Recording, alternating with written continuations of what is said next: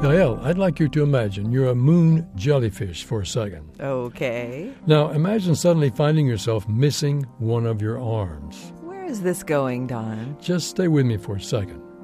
As a jellyfish missing an arm, what would you say is at the top of your list of concerns? Well, knowing that jellyfish can regenerate their limbs, I'd guess probably growing back the arm I just lost, right?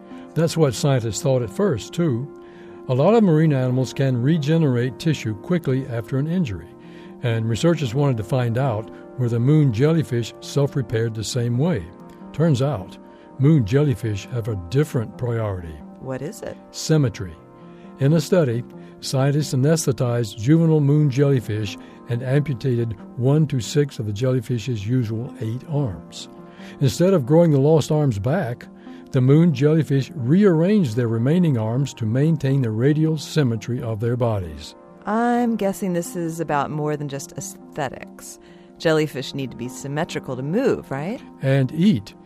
Jellyfish flap their arms to propel themselves through water, and that propelling motion is also how they move food past and into their mouths. Big, uneven gaps between arms, or having a few arms clustered on one part of the body and none on the other, makes those movements a lot more difficult. Imagine trying to move around with all your arms and legs sticking out of your head. I imagine it wouldn't be easy. This moment of science comes from Indiana University. There are hundreds more moments of science on our website at amomentofscience.org, where you can also view videos and sign up for podcasts. I'm Yael Cassander. And I'm Don Glass.